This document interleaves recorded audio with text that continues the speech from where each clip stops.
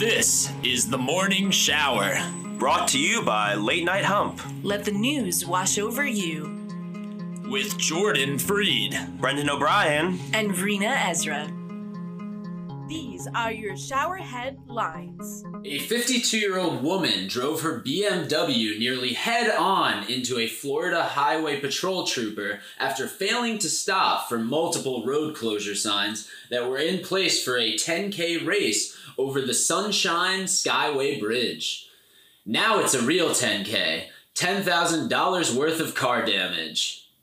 In response to its invasion of Ukraine, Netflix has become the latest company to suspend all services in Russia.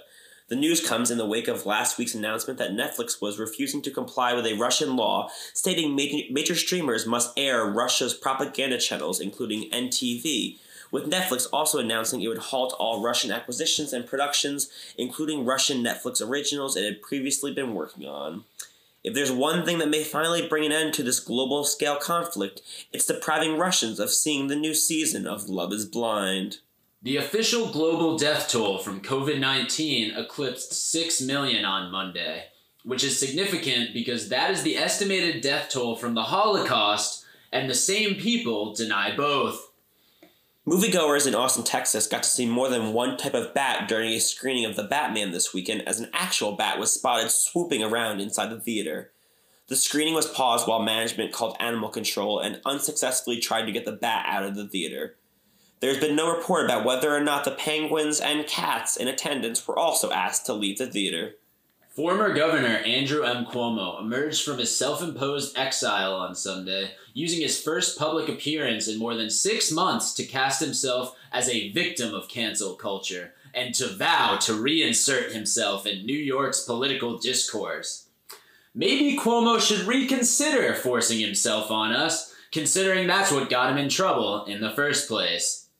Philippines President Rodrigo Duterte has signed into law a bill that raises the minimum age of consent from 12 to 16, his office said on Monday, in a bid to protect minors from rape and sexual abuse.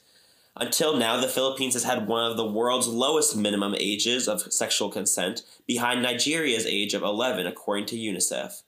It's probably a good rule of thumb that if you aren't old enough to see a PG-13 movie, then you're probably too young to be considered a sexually consenting adult. Dua Lipa is reportedly facing a second copyright lawsuit over her hit song, Levitating, as 2 other artists claim the singer copied their music. I guess you need a duo to take down Dua.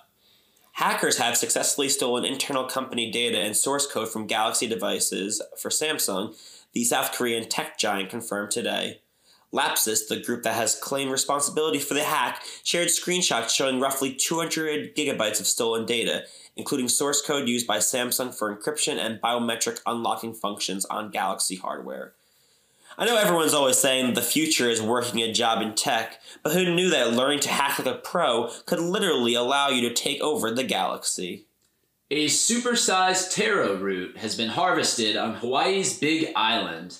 The 50-pound corm, which is the root of a taro plant, was grown on Aina Ahio farm in Hawaii Island's South Kona district and could possibly be the largest on record. So please, don't tear apart this root before the Guinness people get there. Despite reports of a split in February, Aaron Rodgers and Shailene Woodley continue to fuel speculation that they're still an item by reportedly attending a wedding together. Aaron Rodgers was the officiant of the ceremony, as it was for friend and teammate David Bakhtiari. I guess for Woodley, it's another case of always the date of the guy officiating the wedding who is afraid of commitment but still wants to keep me around. Never the bride. Taron Egerton is on the mend. During the inaugural performance of his new play Cock at the Ambassadors Theatre in London on Saturday evening, the 32-year-old actor fainted and collapsed on stage.